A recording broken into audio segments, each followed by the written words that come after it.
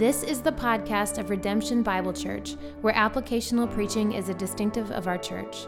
For more information, log on to redemptionfw.org. Thanks for listening. We're going to be reading the entire first chapter of Samuel. So turn in your Bibles, please.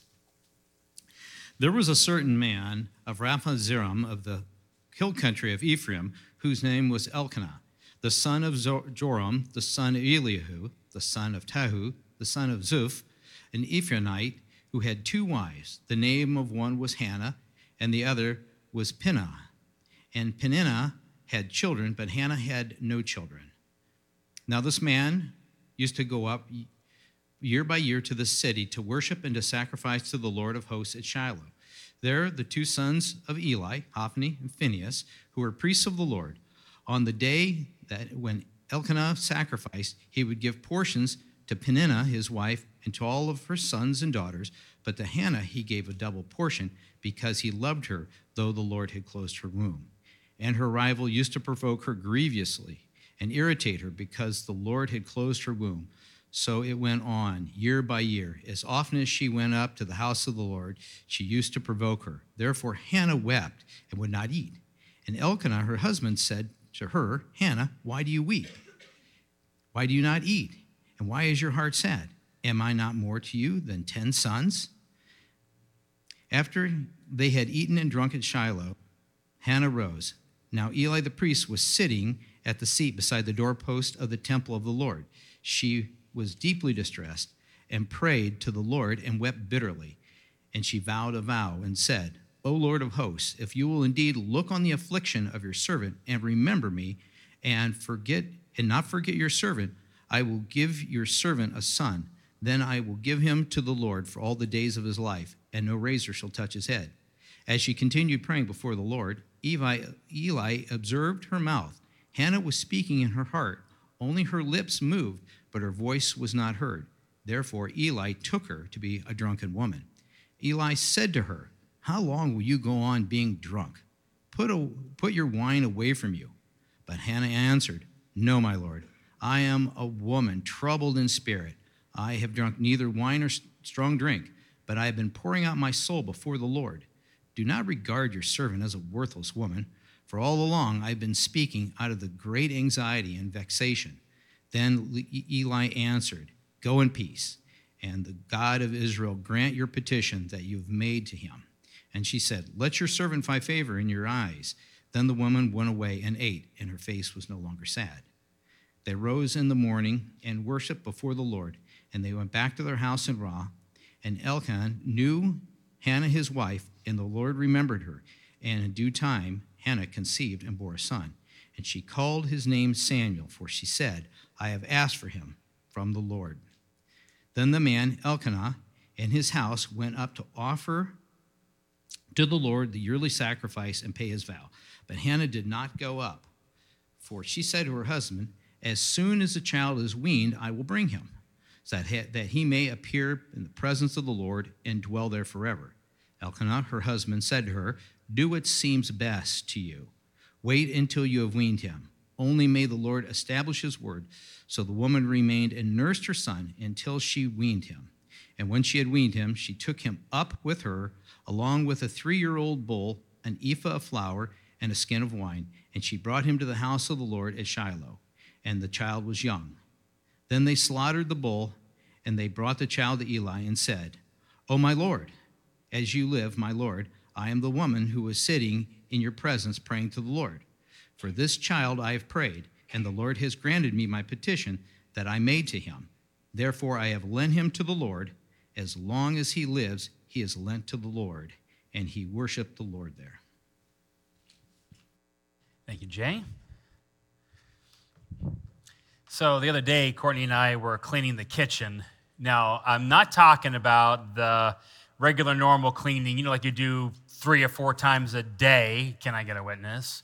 Washing the dishes, wiping down the counters. I'm talking about that special spring clean kind of clean where you empty out every cupboard, empty out every drawer, all the pantry shelves, everything gets emptied. The stuff that you don't need anymore gets thrown away, and you reorganize stuff. It was fun, tons of fun. And what happens when you do that exercise is you end up finding stuff you never knew you had. And then you got to find a place for it again. And some of that stuff is just hard to know exactly where to put it and what to do with it. For example, where do you keep fly swatters? You know what I'm saying? So you don't want to just leave them on the counter because they're full of fly guts. But they need to be accessible in case a fly wanders into the kitchen. And so what do you do with it? You don't want to hang it on some special hanger display for, fly swatters. So probably like you, we just stuck it in the miscellaneous drawer. Don't look at me with judgment. I know you have a miscellaneous drawer. We all have a miscellaneous drawer. That's where the packing tape goes and the matches and that gooey stuff you use to stick stuff on a wall, you know what I mean? And about 35,000 Bic pens are all in that miscellaneous drawer. And I guess that's where we keep it. Sometimes stuff in your life, it's hard to know what to do with it. And now we begin talking about the issues of the heart. And some of you have things that have happened to you and events and things that are difficult and confusing. And what do you do with the heart stuff? What do you do with things? Our temptation is to kind of put them away, to not think about them, to stick them in a drawer someplace. But from time to time, they'll come up again and cause heartache and frustration. What do you do with the pain in your life?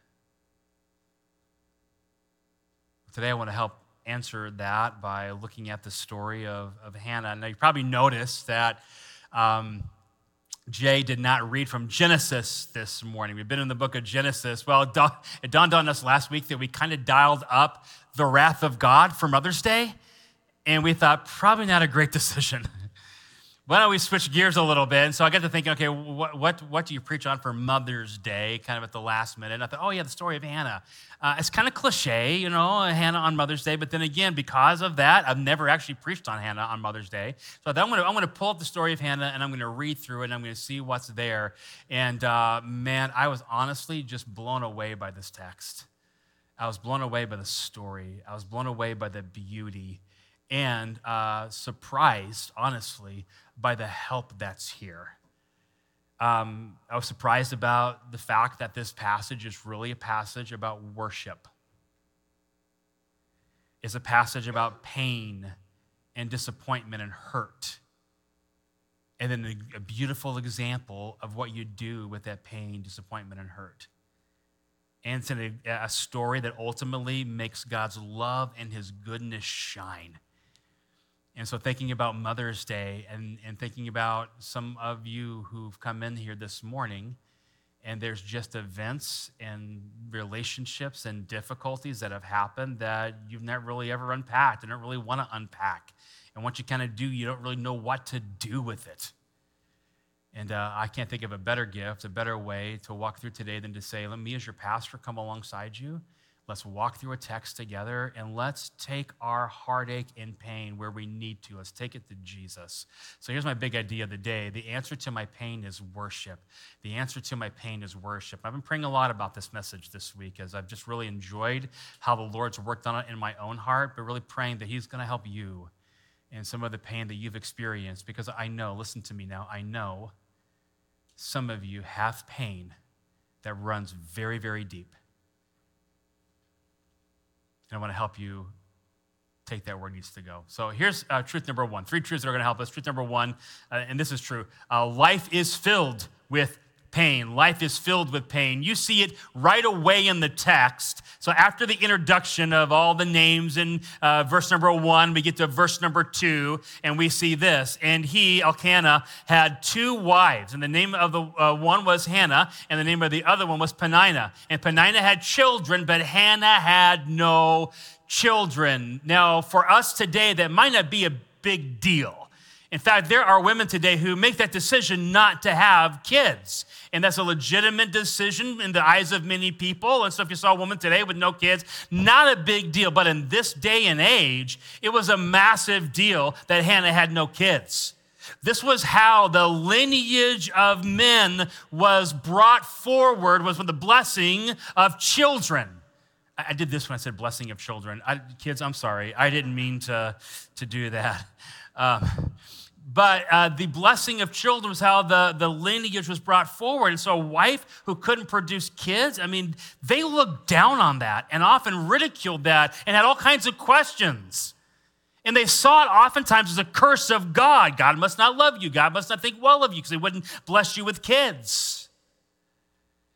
And so here's Hannah, and she can't have those children. And chances are that's why Elkanah had to marry another woman to produce that heir, to produce those children. And it was huge, and it was painful. And so right away you see painful just due to natural circumstances. But that wasn't enough. Enter in the second wife. The Bible calls her the rival. It's the only time it's used, verse number 6. And her rival used to provoke her. Now, that was a common Hebrew word for that second wife, so chances are this is just that. But she really is a rival in a lot of ways because she's coming along and she's mocking. Take a look at this. And her rival used to provoke her grievously to irritate her because the Lord had closed her womb. So it went on year by year. As often as she would go up to the house of the Lord, she used to provoke her. Therefore, Hannah wept and would not eat. Painful. And hopefully, as you read that this morning, your heart is stirred by the pain that Hannah's experiencing. Hopefully you see this and you feel that pain and you feel that concern with her. It's not easy to see someone else hurt, but on the other hand, all of us have experienced pain. All of us have been through hurts. And perhaps for many of us, it's just natural circumstances, nothing you didn't really plan on. There's no one to blame here in this story. It wasn't Elkanah's fault. It wasn't even Hannah's fault, though people would accuse her probably of that. She probably blamed herself. It wasn't her fault. Maybe you have things in your life that aren't necessarily someone's fault, but yet it hurts. Or maybe it is someone's fault. And the cruelty of others has caused pain in your life. What is so awesome about the Bible is that the world we see in the Bible is the world we see around us today. I'll say it again. The world we see in the Bible is the world we see around us every day. It's not foreign to us to experience a woman feeling pain. And you know that because you have pain. I just need to say this because it's right in the text. There is something that I know that the pain knows no gender, but there are some pains that are unique to women, and that maybe a lot of you mothers are facing today. And one of those pains is just sometimes how cruel women can be to women. We see it right in the text. And there's a whole study out right now called Female Rivalry in the Workplace. And the idea is if you enter a job as a woman and there's another woman there, sometimes she'll just treat you cruelly just because you're another woman. And many of you experience the judgment of other moms. There's a part of me that believes that so many moms are organic because that's what so many moms do. And they judge each other if they're not. Just a little theory. But there's certainly a thing called mom guilt. You see it all the time. I see women explaining their choices and all this on social media and walking around that because they feel the disdain of other women. Point being, though, pain really does run deep, and that's very common. Many of you are experiencing that. So if I can now, I want to do this. I want to help. And it's hard because oftentimes to heal a wound, you got to dig into that wound a little bit. So I want to talk a little bit about the root of pain. The root of pain. So the reality of pain, we all experience it. I want to dive further into the root of pain. But here is where I need to be very, very careful to say a few things. I am talking about the root of pain, and we're going to talk about how a lot of the root of pain comes from our own heart. But I do need to say before I do that many of you have experienced tremendous pain that is not your fault. Can I say that again? Many of you have experienced tremendous pain, and I'm not saying today that pain is your fault. I read a statistic this week that said 1 out of every 4 women have been the victims of violent abuse by their significant other. 1 out of every 4. That's 25%.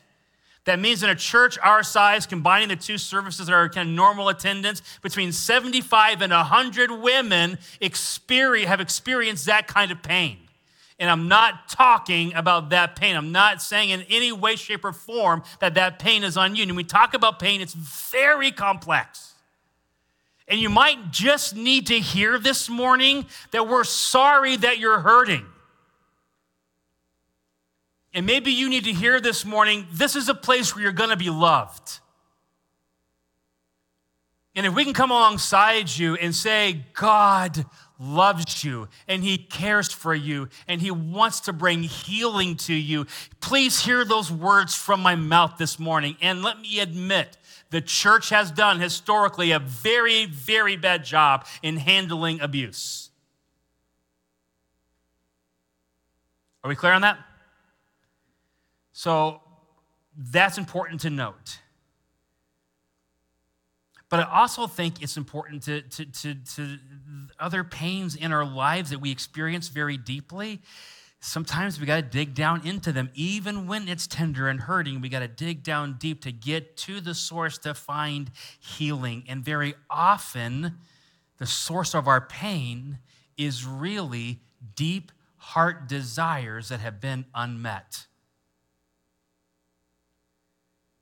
Now think for a minute about this story here in Hannah. What exactly is causing Hannah pain? It's not physical. Not having a child isn't a physical pain. No, it's deeper than that. It is a heart pain. Emotional pain. And when you talk about the heart, man, the heart is complex, right? What does the Bible say about the heart? The Bible says that the heart is desperately wicked, it's sick, it's deceitful. And so as you kind of try to figure out, why am I hurting? Why am I experiencing pain? I want to just share with you this morning, very often, pain and heart desire go hand in hand. Our pain and our heart desire go hand in hand. I think the best way to illustrate that is to share a personal story to help you understand kind of what I'm talking about, the complexity of pain, but to help you understand this, let me just kind of tell you something from my own life. So one of the hardest things that I've had to walk through, to you might seem like a very silly thing, but to me it brought about deep heart pain. So before I planted this church here in Fort Wayne, I had the opportunity. I was a senior pastor of a church in Elkhart. We had just walked through a very difficult transition time. And so we'd just kind of been through a very, very fierce battle. We're on the other side of it, but both Courtney and I were feeling a little battle worn.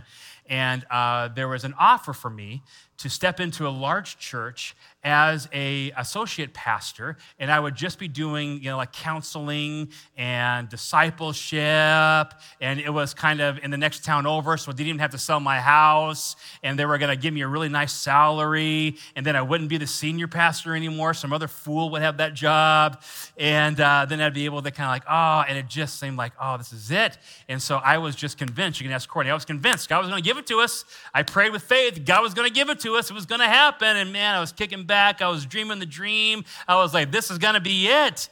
Until at the end of it all, he chose someone else instead of me. And it tore me up. I mean, it hit me harder than I even expected it to. And there was a time when I just had to go out in my backyard, and we had a lot of trees in our backyard then. I kind of hid behind a tree so no one could see me, and I just sat there and I wept. It was painful. But why was it painful? If I'm going to be honest and really investigate and dig down into my heart a little bit, it was painful because I felt rejected. It was painful because I was really looking forward to the ease of that new position and shedding the responsibility of all the stuff I just had to walk through. Comfort, ease, significance were really at the root of that pain. And that's true of a lot of our pain.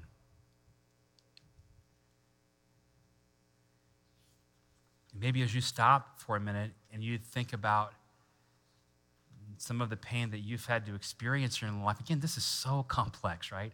Because some of these things are just natural causes. Some of these things are other people to us. But if we're going to be honest about dealing with it, we got to admit at some level there is some hard issues at the root of all of that, some hard issues that are deep at the root of all of that. And we got to be very careful to be honest with God about that. So let's then do this. I want us to do what Hannah does. So what do you do with the pain? And what is absolutely commendable and amazing and beautiful about Hannah is she takes her pain exactly where she needs to. So let's write this down. Life is filled with pain. Can I get a witness? But point number 2, our pain belongs on an altar. Our pain belongs on the altar.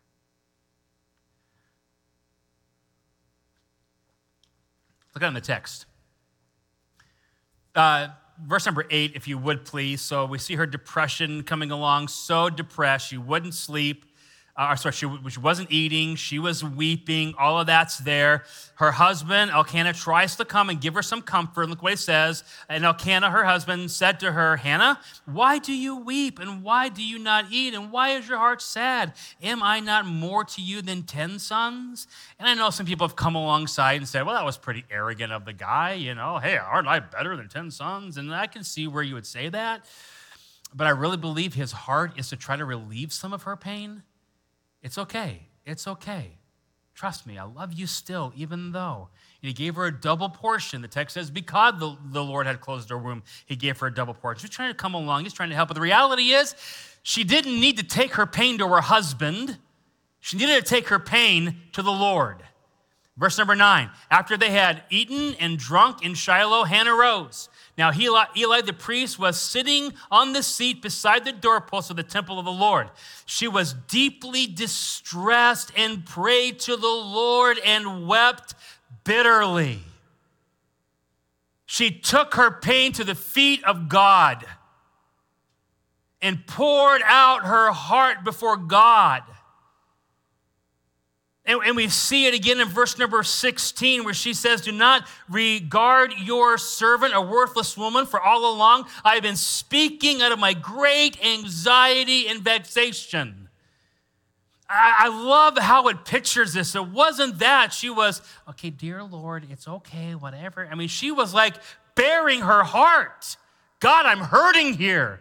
God, why don't you see me? Why don't you hear me? I'm crying out. Why don't you do something about it? Honest, real, deep pain laid out before her God. And when I studied this text, one thing that just really jumped out to me is that this whole story is really a story centered on worship. Really, if it was a play or a movie, there'd really only be one key set. And that set would be the tabernacle at Shiloh. Did you notice, as Jay read the story, that it's year after year after year? So one year they come, they worship, she can't have kids, she's sad about that. The next year they come, and she still doesn't have kids. In fact, take a look at verse number 7. So it went on year by year, as often as she went up to the house of the Lord. So this is going on and on and on and on. And every single year, here's Peninnah coming in to what? To hinder Hannah's worship. Therefore, so this is again verse number 7. So it went on year by year. As often as she would go up to the house of the Lord, she used to provoke her. Isn't that interesting? It's like she didn't do it all the time, but she did it this time. Oh, you're going to worship God, are you, Hannah? Well, go ahead. Obviously, God loves me more. Obviously, God's mad at you. You're not doing something right. Obviously, God is blessing me. Look at all the children I have and not blessing you. Time and time again, year after year, provoking her. But what's awesome about Hannah? None of that stops her. And she goes before the Lord and she cries out. Verse number 10 again. She was deeply distressed and prayed to the Lord and wept bitterly.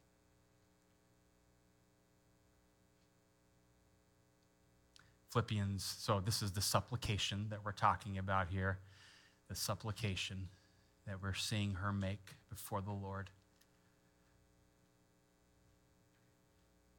And Philippians 4:6 says this, do not be anxious about anything, but in everything, by prayer and supplication with thanksgiving, let your requests be made known to God.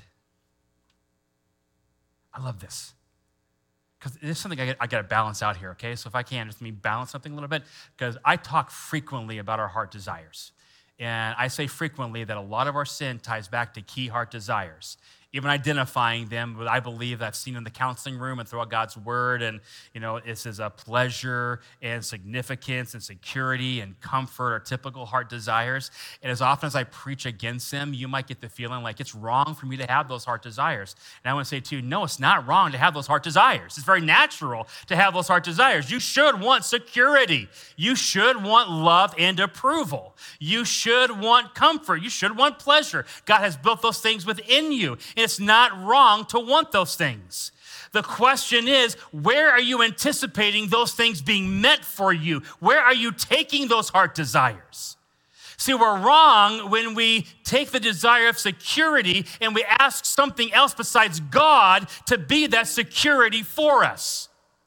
And why do we do that? Because honestly, at the end of the day, we doubt God is really going to take care of us. Maybe I want comfort, and you can find comfort in God. God's word calls him the God of, do you know it? All comfort. Say it with me. The God of all comfort. You can find comfort in your God, but we don't go there because we doubt that he really will bring that. The God of all pleasure, the God of approval and love and significance. And we want these things, and it's not wrong to want them. But are you willing to take them to God? I love that Hannah wanted a son. But what she did is she took that desire to the Lord. James 4 says this, you desire and do not have, so you murder. You covet and cannot attain, so you fight and quarrel. You do not have because you do not ask. I'm going to say that again. You do not have because, church, read it with me, you do not ask. Now, you ask and do not receive because you ask it wrongly to spend it on your own passions. The desire isn't wrong. It's how hard you're clinging to that desire. Darren, would you come here for a second? This is my coffee. Darren, whose coffee is this? Yours. Yeah, all right, try to take it. Now me really try to take it. He's a little nervous. I'm not going to tackle you, I promise you. But you can see how we could, this is painful. And for him to rip it out of my hands, that's a painful experience. Thank you, Darren, very much. Appreciate it. Good job. And thanks for not punching me. That would have been really awkward. I gotta have it, and I gotta have it my way. I gotta have it this way. I want comfort, I want security, I want pleasure, I want and I gotta have it this way. And it's painful when that's ripped out of your hands, when you're clinging to it. So what we see in Hannah is so very beautiful. Because not only do we see the supplication, church, we also see the surrender. We see the surrender.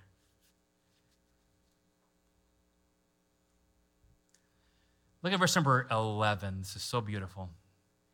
And she vowed a vow and said, O Lord of hosts, if you indeed will look on the affliction of your servant and remember me and not forget your servant, but will give to your servant a son, then I will give him to the Lord all the days of his life, and no razor shall touch his head. Probably an allusion to the Nazirite vow. Regardless, it is a beautiful picture of her saying he is devoted to the Lord. Yes, I want this, but God, I want this to return it back to you. Everyone do this. Everyone take your hands and put them out in front of you, and I want you to just to do this palms up thing. Go ahead and do this with me. God, I want this, but it's yours. Say that with me. God, I want this, but it's yours. And I can hold out whatever precious thing is. And what's more precious than coffee? Can I get a witness? It's Jesus, right? I know it's Miss Spiritual, but coffee too, all right? But Lord, I want this, but it's yours. Exactly what Hannah does, the supplication, the surrender. For me, I had to say, God, I want this position and be honest with my heart. I want the comfort, I want the ease, I want the security, I want the approval, I want all of that. But God, ultimately, I will go where you want me to go, and I will do what you want me to do. And in case you don't know the end of the story, I didn't get the job as a pastor there. I went and planted a church in Fort Wayne, Indiana. Now we call it Redemption Bible Church. And you are, thanks, I got one person excited. And I love the fact that God said no, because the no to the lesser thing was a yes to a far greater and more joyful and more wonderful thing. That's you, okay? That God has said yes, and now we have what God is doing here, and that is how good our God is. But here's what I want to help you see today very clearly from the text, church. Listen to me. Healing begins with surrender. Healing begins with surrender. This thing I want, it's yours, God. This thing I don't want, well, you're in control.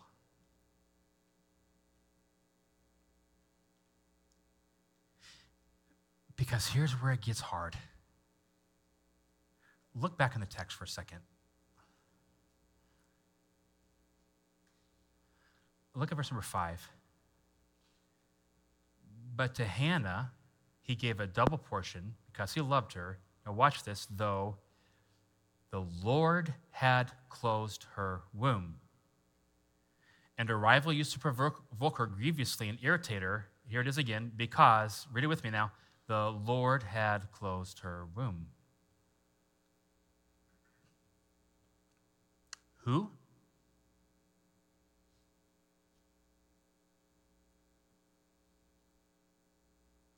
I can deal with it if it's somebody else causing me pain because, well, they're a sinner. Of course, they would do that. But how do I handle a sovereign God allowing pain in my life? What do I do with that?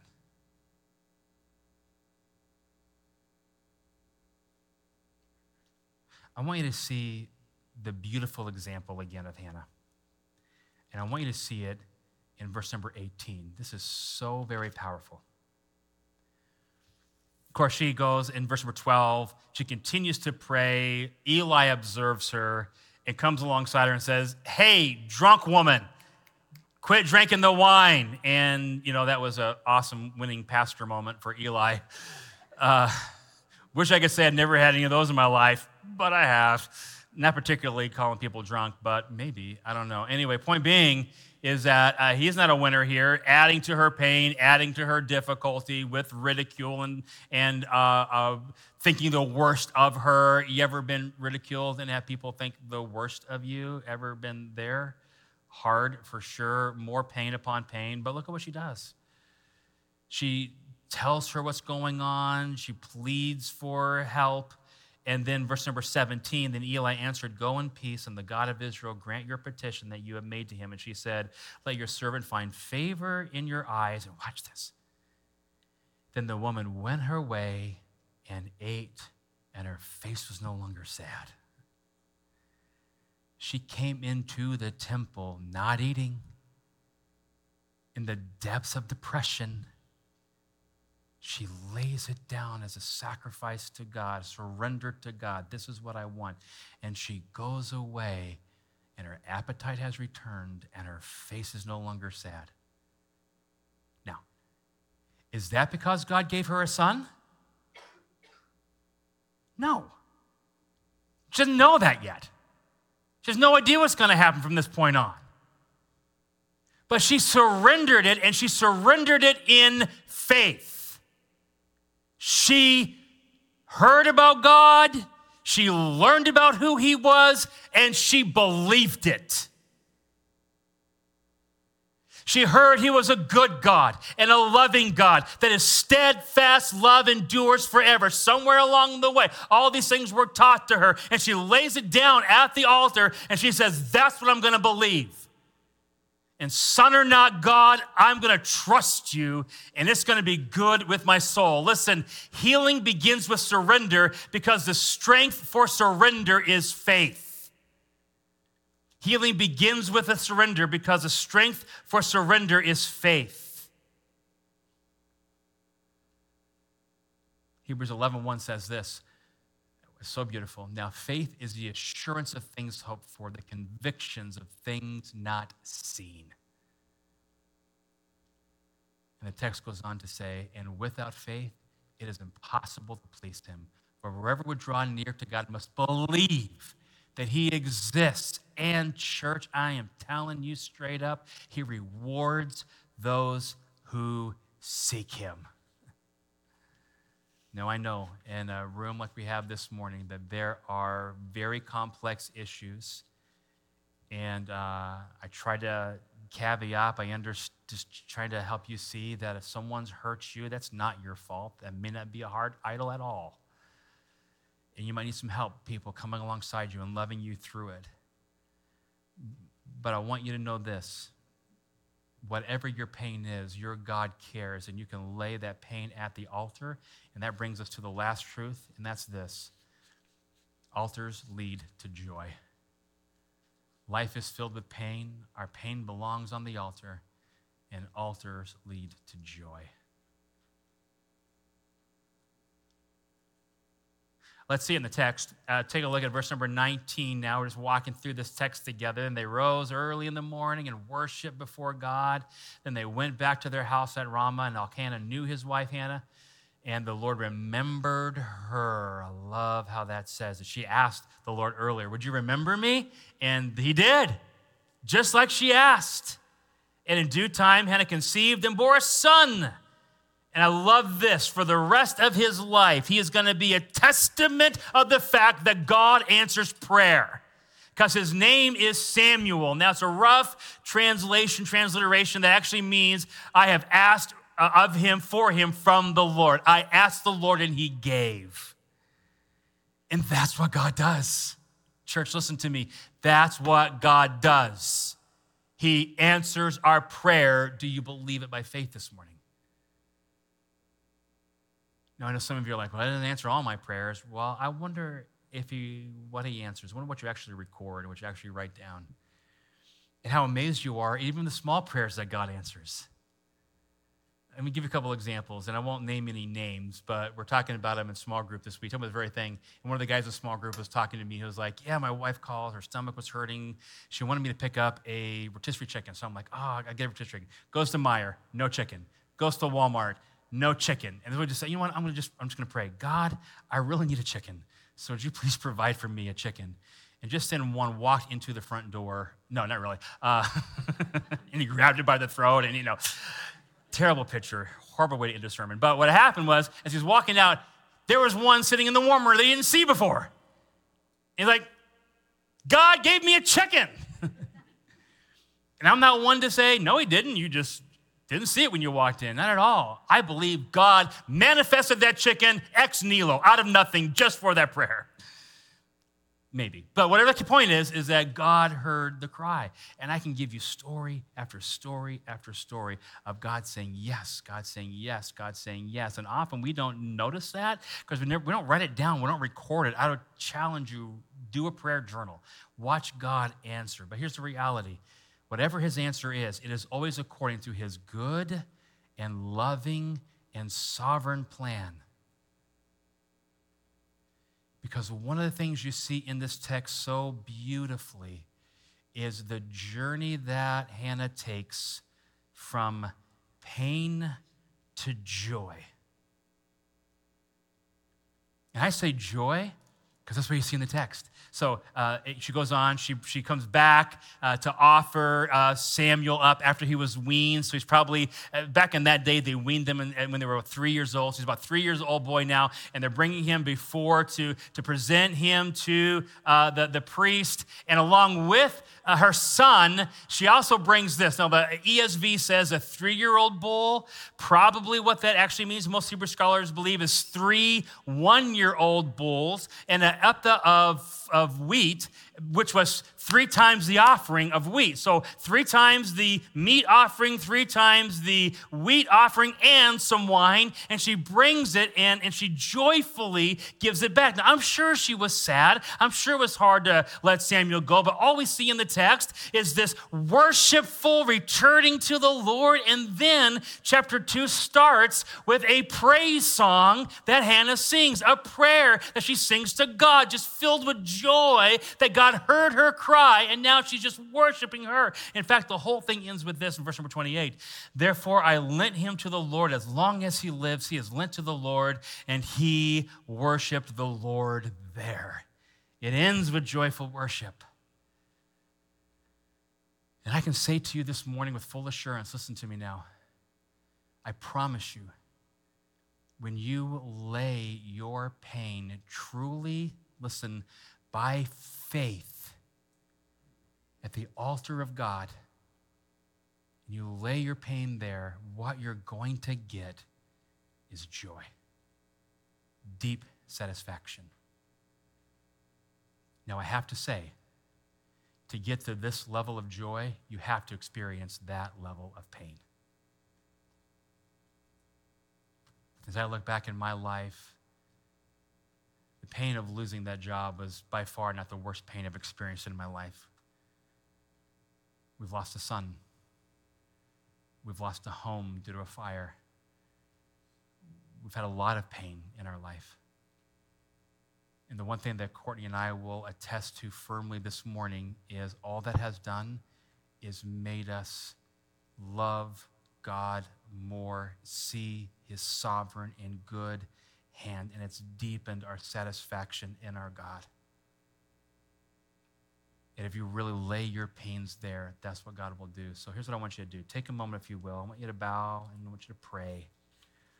And I don't know what's happening in your life. I don't know what you're walking through. I don't know the pain that you've experienced. And again, I say to you, I get that it's complex. And we have people here trained to help you if you need it. But maybe right now the Holy Spirit is laying some things on your heart. And what I'd have you to do is just to offer that to the Lord. So would you take a moment and bow and pray? And maybe you even need to hold your hands out like we did earlier and just say, God, this is yours. I give it to you. Take a moment and do that.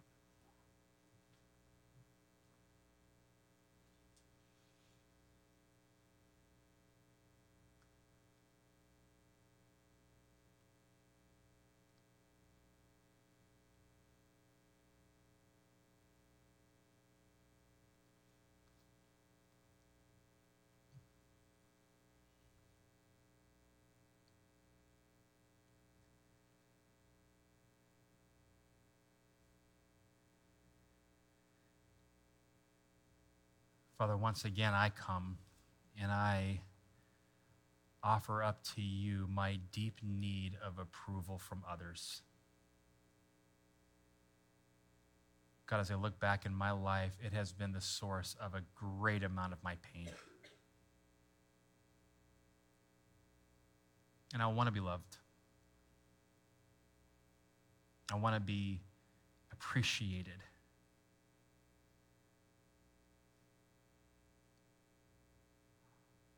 But Lord, you've already done all that and more. You chose me before the foundation of the world. You chose me. You did, a sovereign, holy, mighty God. You don't choose everyone, but you chose me. You love me. Your word says that you rejoice over me with loud singing. Me. You do. The most perfect being in the universe who knows the worst of me. But you sing over me.